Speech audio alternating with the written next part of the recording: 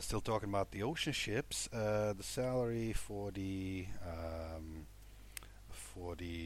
management, which actually some waiters are already counted in, like head waiters or assistant maitre d's. Now the salary here goes exponentially.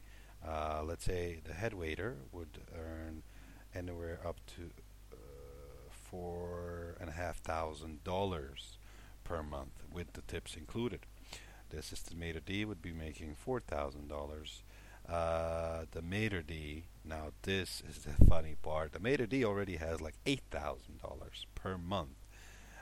Plus, if he gets any tips, which he does, you could see them leaving the restaurant at the end of the sailing cruise with envelopes and envelopes and envelopes. I don't know why people are thanking a maitre d. He was just walking around saying nothing, basically.